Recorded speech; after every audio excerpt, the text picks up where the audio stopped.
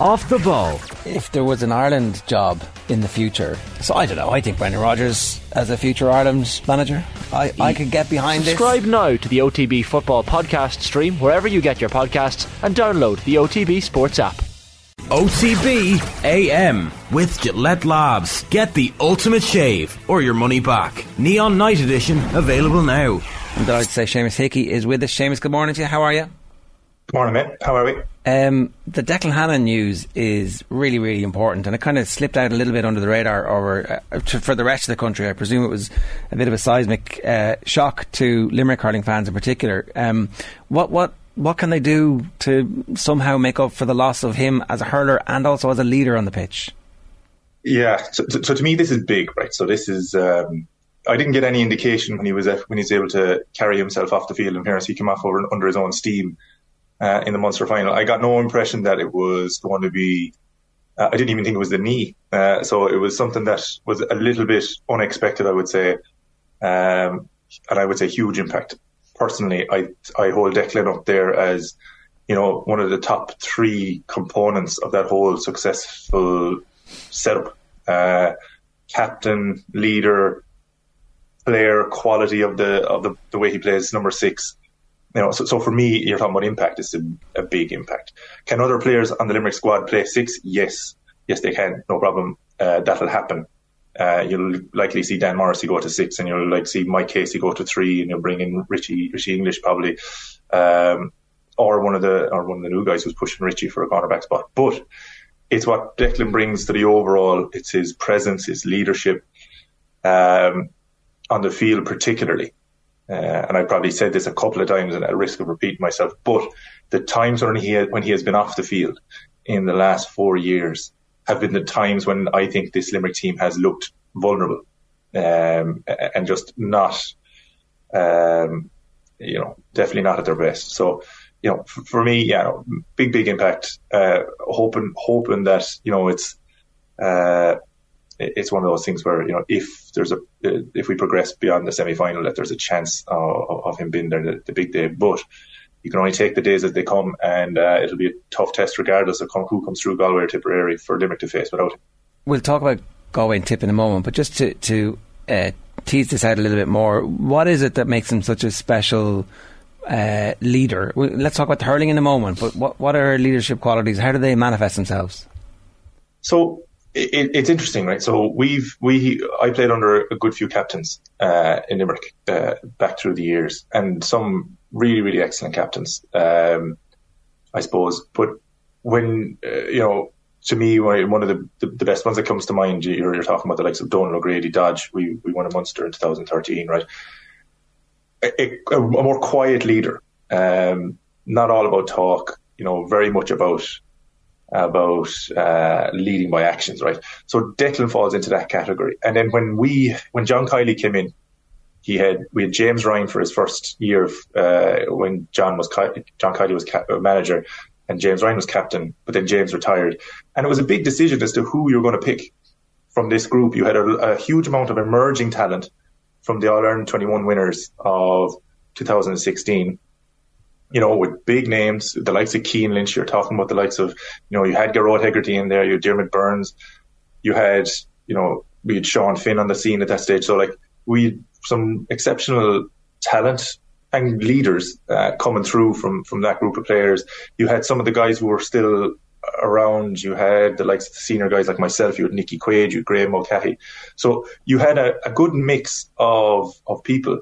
And when he chose Declan, it was one of those decisions that when you make it rests really easy on the group. It rests very, very easy. If you're talking about a guy that everybody respects, admires, exceptionally likable, that all makes a difference in a dressing room.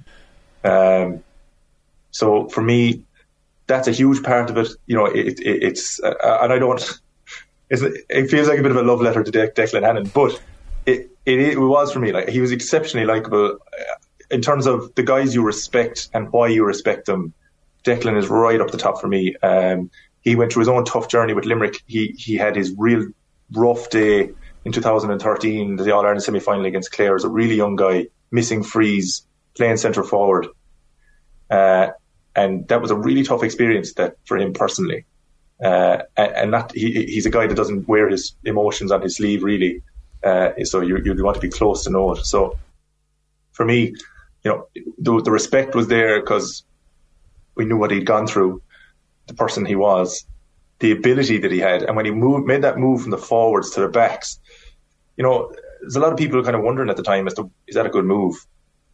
Because he was what I would have said one of our most talented forwards. To me at that stage, was probably still a lot of it was potential. He really hadn't tapped the depths of what he could do in the forwards. But as soon as he went back to 6, he was really comfortable in his own skin and had an influence on the game that was kind of even more his style, and it was more enabling the guys around him and elevating the guys around him as opposed to putting himself on the pedestal. So, to me, it fit in a lot of ways. Seamus, because of all those leadership qualities and skills that Declan Hannon possesses that you mentioned there, and I know it seems strange to maybe put a positive spin on an injury like this, which is such a significant game, but it can almost inspire a team, can't it? When you lose your leader, your on-pitch veteran, I guess, it can nearly bring the rest of the team to another level for a semi-final, can't it? Yeah, win one for the Gipper kind of thing. Yeah, kind of. But it can. But I suppose we had any kind of exact? Well, so Cian Lynch last year, right? So Cian Lynch last year was very present in the dressing room, whole year out, more or less, or the whole championship year, out with that really really bad ankle injury. And to be fair, that I would say there's an example of a player being out and rallying around that guy. Let's do it for Cian, and then on the Hogan stand, lifting the Lee McCarthy last year as vice captain, lifted it with Declan, and that was a really really it was a lovely moment. But even talking to the guys in the dressing room, it meant a lot to them that Cian was up there. So yes, I accept that. And in those moments, you can turn a negative into a positive. It's kind of different when it happens, mid-year. I would say, especially in the lead up to a game. I'm not a negative person by most senses, but for me, the loss of Declan isn't good. If I'm a player in the dressing room, if I flip over so I'm on the outside looking in, and to me this is not a good thing. If I'm on the inside, this is just a thing that you're trained psychologically to next man up, next person in. And reality, that's how it works, right? So that you make adjustments in training games. You have different people playing 6 anyway, because you can't have 2 Declan Hannons playing A and B. So there's different roles and different scenarios in which you play out on the field as a player. So there will be a next man up mentality. There will be, we'll get on with this, and there will be an element of our captain's down, and let's get to the next stage for him. But players compartmentalize all these things, and I know you've talked to a lot of them that it's very hard to get a real kind of a beat on what actually you feel about the situation, because you're trained to blinker yourself and to not react. So to me, it's a negative from the outside. From the inside, I know that lads are just going to get on. His record as captain is now all-time great in terms of captaining teams to win Munster Championships, particularly after the 5 in a row. He's literally in a bracket of some of the best hurlers ever to have played the game. So there's obviously going to be some knock-on in terms of what happens next. But can I just ask you one last thing before we move on to the game? The transition from free-taking forward to a pivot 6, was that an obvious thing? Had he done this at underage level? Was it something that was spotted and is again maybe an understated part of this whole thing? You said it was one of the 3 main components. I'm like, okay, well that's are Kinnerk and Kiley the other 2? That's the level we're operating at here. Yeah, so the other 2 for me are your backroom team and continuity of. So yes, the quality of your coach, your manager, and then let's add in all the other terrific people that are in that backroom team, the likes of Caroline, the likes of Shawnee, the likes of all the amazing, even Brian Geary and Dodge, who were selectors over the 3 years. So yeah, but to me it's huge because your presence at 6 and hadn't played 6, and I'll touch on then as to why it he had done it before. So he had played with Ardscoil Reach 6, he had played underage Limerick 6. So he had done this and played very well. And there was this kind of debate as to Limerick need scoring forwards at the time versus, but he's really good 6, but we need scoring forwards. It was kind of the same Kyle Hayes debate when Kyle came in. Was he's actually really good in the forward, but he's a better 7. Do we play players where they're best, or do we play them where the team needs them to play? And in essence, I get that, because that was kind of most of my career, was playing where the team needs you to play rather than where you're best at. And you just so that there's a kind of there's the trade off there, and there's always a debate. But I played 6, and you really need somebody who's a super communicator, because your 6 has to stay and to sit. And Declan, you'll always see Declan, he's never pulled out of position. It's super rare anytime he's ever pulled out of position, because his positional awareness is exceptional. If you're going to do that and your centre forward is going to sit off you, well, then you have to be a really, really good communicator and trust your midfield particularly, and your half forwards, and again how critical the Limerick half forwards are to the whole success of the operation, right? They all have to take the responsibility of a floating 11. Sometimes that was Tony Kelly. Sometimes, even in recent times, you'd Noel McGrath playing that for Tipperary this year. So you have to have exceptional communication skills, trust, and then obviously the positional awareness. So, things that I would have found, they're not givens. You can be good at one or maybe not all. But for me, he was just one of those really, really calm, collected, and good decision-making 6s. To me, he was a Shawnee McMahon. And I can't speak more highly of anybody than to compare him to Shawnee Mac, because I thought he was the greatest 6 I ever saw. So to me, when he was playing underage, he flashed that. With Ardscoil Reach, he played 6, and he was really, really good. On successful teams too. So he wasn't just playing 6 on teams that weren't doing great. So for me, it was there, and it was always the trade-off of, we need forwards in Limerick, we need scoring forwards, we need big physical presences in at 11, or whether play 10, 12 as well. Do we play him up there, or do we put him back 6? And I suppose, we had a couple of different 6s before he went back. You see, we'd Wayne McNamara, we'd Gavin O'Mahony, we'd a couple of different guys play that and play it well, I would have thought. But he has played it great. Is there any possibility that they have a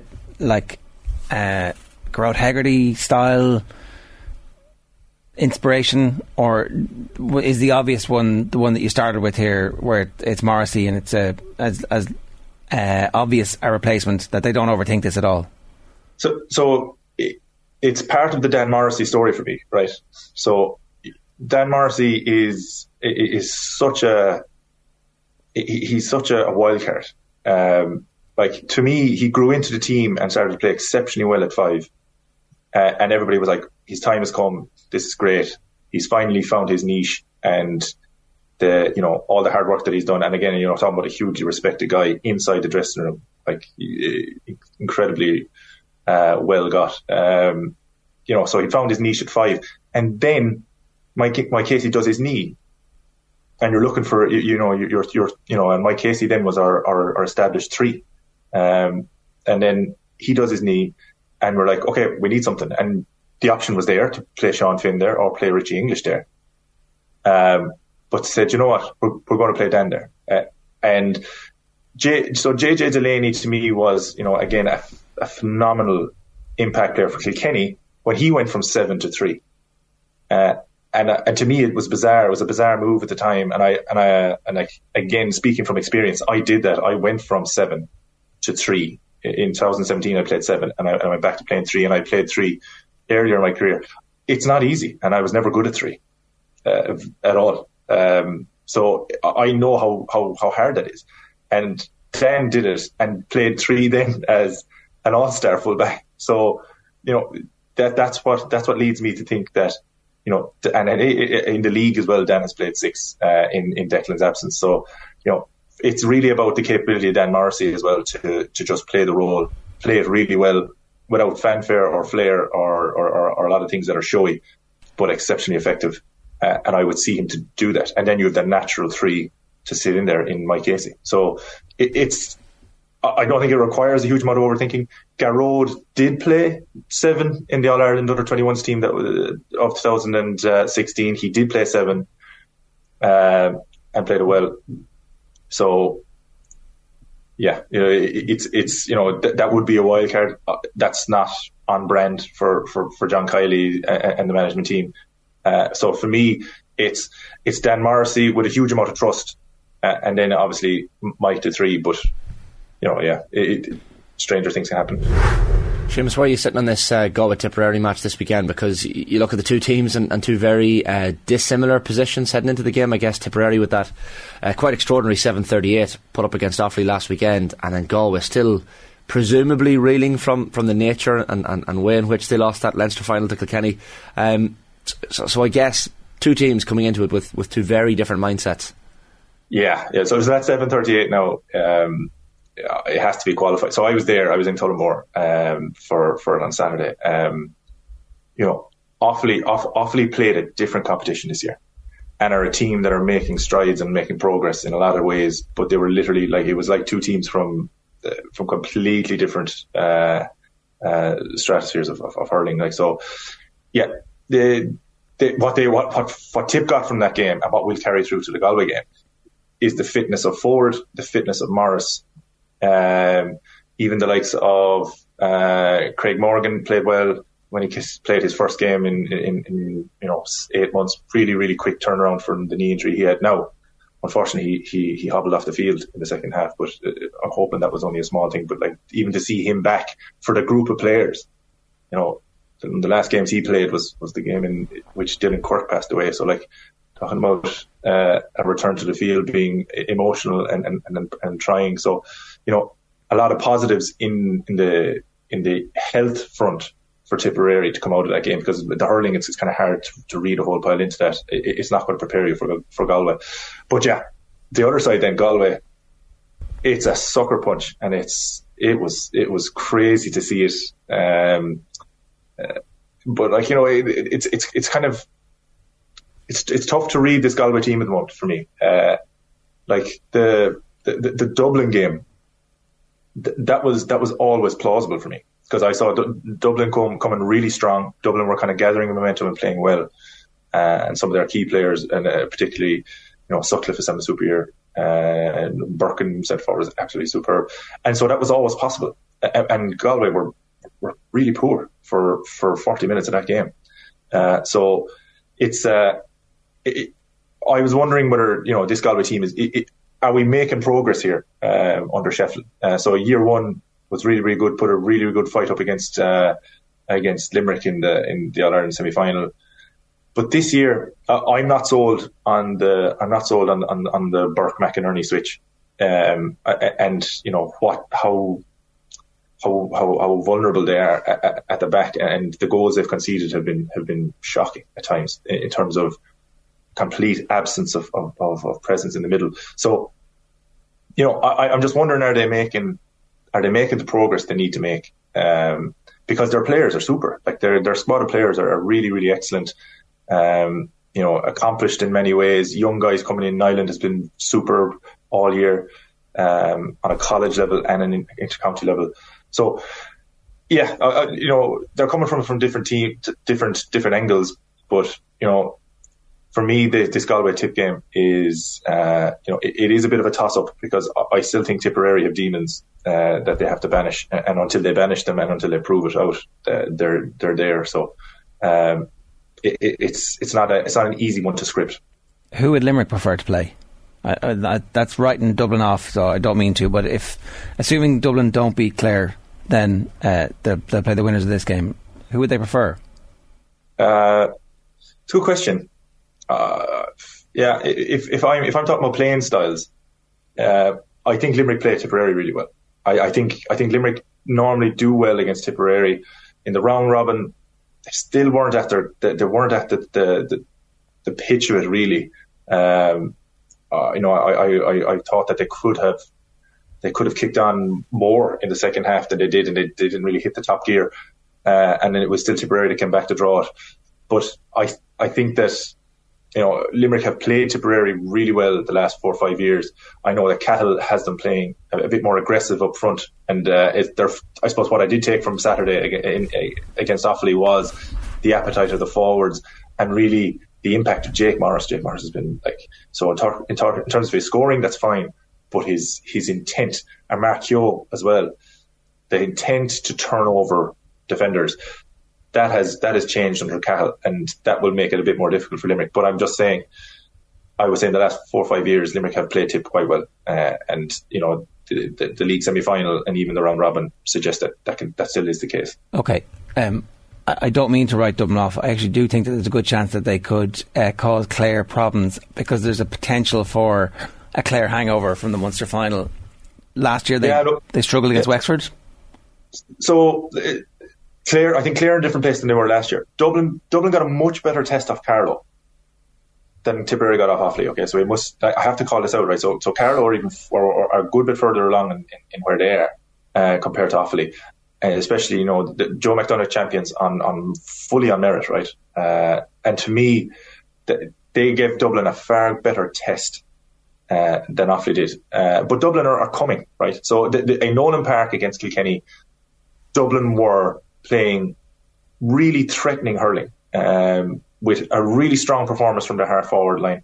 Midfield was doing a lot of physical, dirty work around the middle of the field that, Chris O'Leary's been very, very good for the midfield, the former Cork senior hurler. So, to me, Dublin have looked far better under Micheál Donoghue this year than they have in the last 3-4 years, for me. I think they have made progress.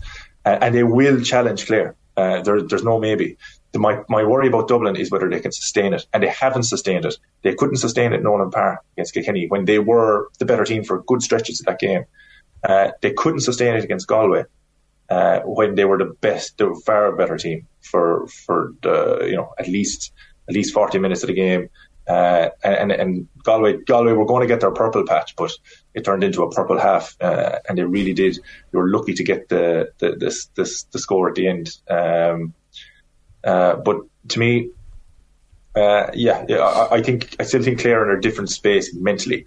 Clare lost the Munster final with what I would say with something left in the tank. Okay. 12 wides. The wides really, especially at crucial times, they hadn't done that in previous games. They hadn't done it against Cork. They hadn't done it against Limerick. So to me, they actually lost the Munster final with something left in the tank.